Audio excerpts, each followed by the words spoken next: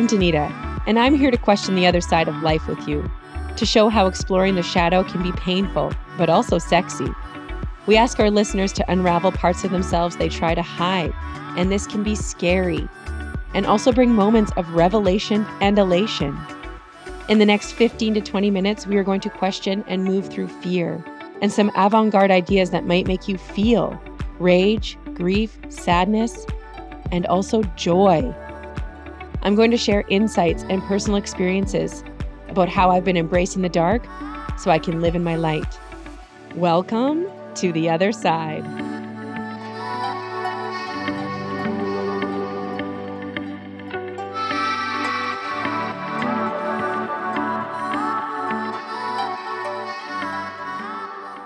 Hey, Jen. Hi, Danita. How are you today? Oh, I'm feeling great today. Every day that I wake up and know that I'm going to talk to you is a good day in my books. It's true. I wake up with a spring in my step. It's like wake up and just think, yes, I can't wait to talk about core wounds. I can't wait to dive into my deepest, darkest shadow work with Danita. Yes, but I feel like you do it in a way that always makes me feel comfortable. And although it may be painful at times or it's difficult to look at the self, it's always worth it in the long run. It is worth it. And that brings me to what we're going to talk about today.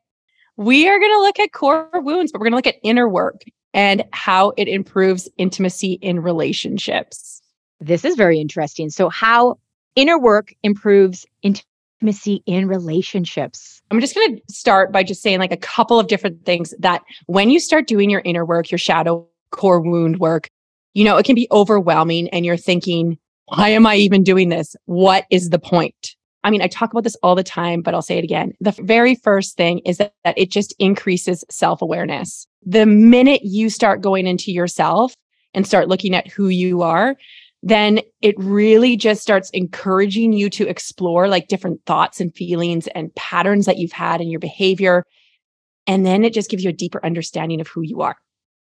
I'm going to tell you the very first time that I started to even think about who I was and how I was acting around like the partner I was with. I like the sounds of this. I was maybe 21 or 22. We were in his mom's kitchen and he was like 6 or 7 years older than me. And we were in his mom's kitchen and we're cooking some food. And I actually touched his back in a very like nonchalant way. And he looked at me and said, that is the very first time you've ever done that in a year and a half. In a year and a half, I had never like casually just given him like a rub on his back. And he was like in the kitchen with the mom in public, like in public, we would hold hands and stuff. But I mean, more in just to like, even if it was just him and I, like, I mean, obviously there was like sexual encounters and there was intimacy in that way, but just casual intimacy outside of sex. I had never actually witnessed it in my life. I didn't actually give it. Was he taken aback by the back touch? And he was like, oh my gosh, I really like it. Like, can you do that? But maybe it's like physical touch isn't really your thing. But he was just even creating awareness of the fact of how I was acting around my partner. Like, I didn't even know that I didn't do that. To be clear, had he done it to you, like maybe touched your shoulder or your back? Like, yeah, so he had shown affection to you, but you had never reciprocated or gone out of your way to do it yourself. And I didn't even know that I wasn't doing it. That was like one of my first like, whoa, okay, like I need to see how I'm acting around the other person. I was 21, so I was pretty old, but at the same time, I think I was young. So I don't really know about the age part, but it was more just like, okay, who am I in this relationship? And what is my partner like? What hints are they giving me that I'm not even paying attention to? And how did you start that process? I think 21, I mean, it depends, right? There's so many different age is difficult, right? Because of life experiences and levels of maturity. But at 21, you're obviously self-aware. How did you then start looking within yourself to think, well, why is it the first time in a year and a half? And what did you find out? And right then I just thought, oh, well, I guess I'll just touch him more. Like it was no big deal. I didn't really think about why I wasn't doing that. So really what happened there is a few years later, I was thinking about it and I thought, you know what? It was one that I'd never been demonstrated it. But two, I was also kind of waiting for rejection. Like if I did it, would it be rejected? Would it be accepted? Would it be loved? Would it not be? Is it something that I should do? Is it not something I should do? It was kind of uncertainty and insecurity surrounding that affection in public and whether or not it would be accepted. This makes perfect sense. You reach out, do the touch, he shivers away, coils back. How do you live with yourself? How do you live with yourself after that? And then I'm going to say another one. And this one has more just to do with my own self-awareness, just in general.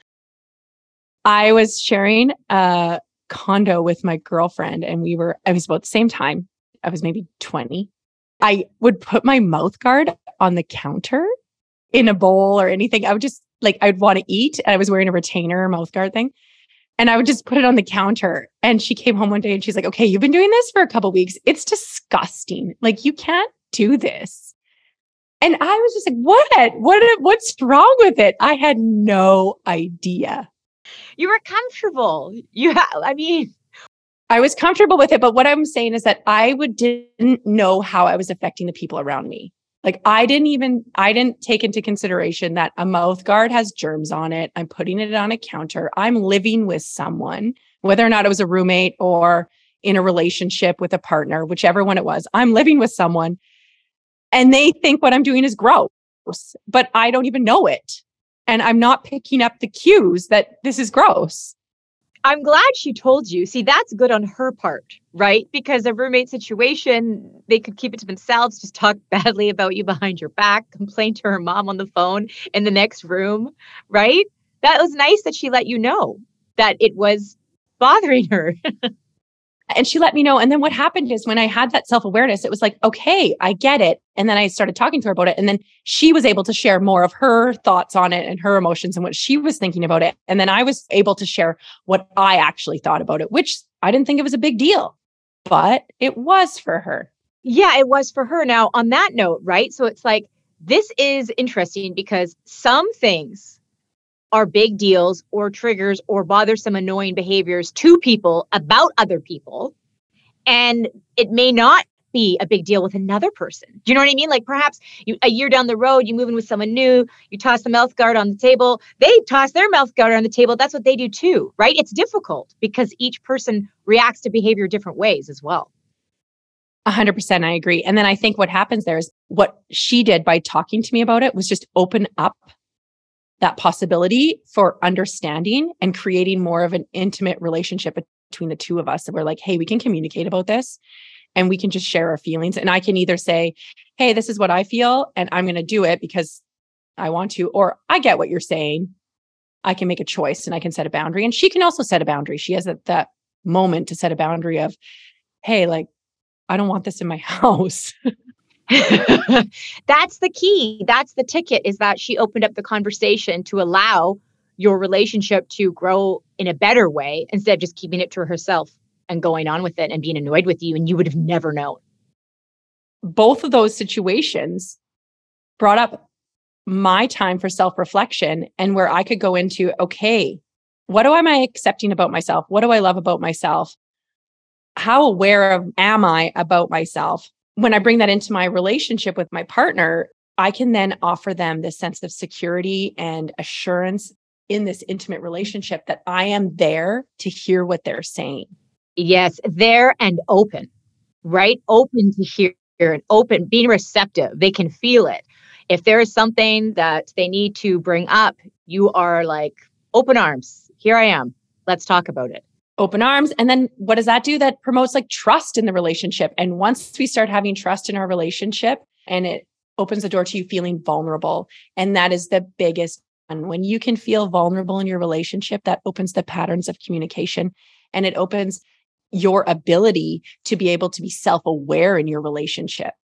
So vulnerability breeds trust or builds to trust? I think they go hand in hand. So your ability to be vulnerable promotes trust, improves communication, but also your ability to trust can allow someone else to be vulnerable. Can I ask you a question then if you flip it? And so you are, let's say you're in the situation where there is something, whether it be a roommate or a partner, that you want to bring up. And you go ahead and share, hoping, right, that this is good. This is going to open up communication. It's going to open up the trust situation. And the person does not receive it well. Yeah. And that's something you can't really control that, right? You can't control if the other person's going to be open and receptive to what you're saying and your comments. It's also what you can control is how you have that conversation with them. But you can also look at, and if you were both to talk about it, you could look at and say, okay, like, where's this actually coming from? Are you embarrassed? Okay. Where does this stem from? Does this stem from a core wound of humiliation in the past? And now I've just brought up something and you felt shame and embarrassed. Now you're feeling vulnerable that I'm judging you and that I'm not accepting you for everything that you are, mouth guard and all. It can go down this crazy rabbit hole of where that comes from and how come the reaction is as strong as it is if it were to come to that. But either way, it allows a rabbit hole or not. That's a good rabbit hole to go down because then you can just continue to improve the relationship that way, right? There doesn't seem to be there's no a right or wrong situation in the sense that it is important to bring things up on both sides and have those conversations because rabbit hole or not, it probably is really beneficial for the relationship in the long run.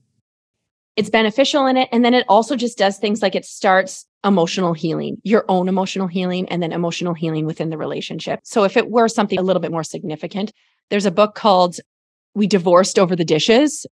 Basically, it might be the dishes, and the dishes might be the catalyst to allow for some emotional healing when you actually have started doing your own inner work. And how come the dishes bother you so much? One way or the other, it's not about the dishes. The point is, it can be something so minor that can either open communication, but it can also reveal how a person is truly feeling inside and how they're being triggered and impacted by something as basic as the dishes. Exactly. It's not about the dishes. By doing this inner work, you start doing things like you can improve your emotional connection. Because once you start understanding yourself, you can start having empathy for how your partner is feeling. And hopefully they're on the same journey as you or their own journey at the same time as you. And you're both doing your inner work. And then you can have more clarity within your relationship. Actually, like one of the greatest things that it also expands your pleasure potential. When you start doing your inner work, these emotional blocks that you have, and then the self-awareness and self-love and self-acceptance that you're cultivating really allow for you to have these conversations and communicate with your partner, like what you might be needing intimately, hence the back rub. But I mean, even more than that, like in the bedroom, or maybe out of the bedroom, whatever it is that you're looking for with this heightened emotional awareness and acceptance of who you are, your pleasure potential increases. And so does your partner's. And then that just creates more intimacy between the two of you. And just better feelings overall in the relationship. This is, right? This only good can come from it. Feeling good on the inside. Feeling good on the inside, feeling like you can trust and be vulnerable and open. Like we just said, that really improves your comfort level in expressing your desires and your needs and the boundaries that you need. Today was truly just about like how inner work can really just start by creating this awareness of who we are in the relationship and how we can start cultivating trust and vulnerability and open that lines of communication so that we can create boundaries, have heightened sensations and emotions and pleasure. Thank you, Danita. Let's get out there and share our thoughts and share the love. Share the love, Jen. Thank you, Danita. Thank you, Jen. Thank you so much for tuning in to today's episode. It is my mission to help as many people as possible explore the other side of life, to find awareness in their truth and learn to love where they are at and discover where they can go. So if you found support and guidance in any way today, I would love to hear from you. The best way is to simply share your love by leaving me a comment on whatever platform you are tuning in from. I will be reading every single one of them. Or you can connect with me on YouTube, where I share healing sound meditations And you can always learn more about me, my services, and what it is I do at www.gypsyheart.ca. That's www.gypsyhart.ca. I can't wait to connect again soon.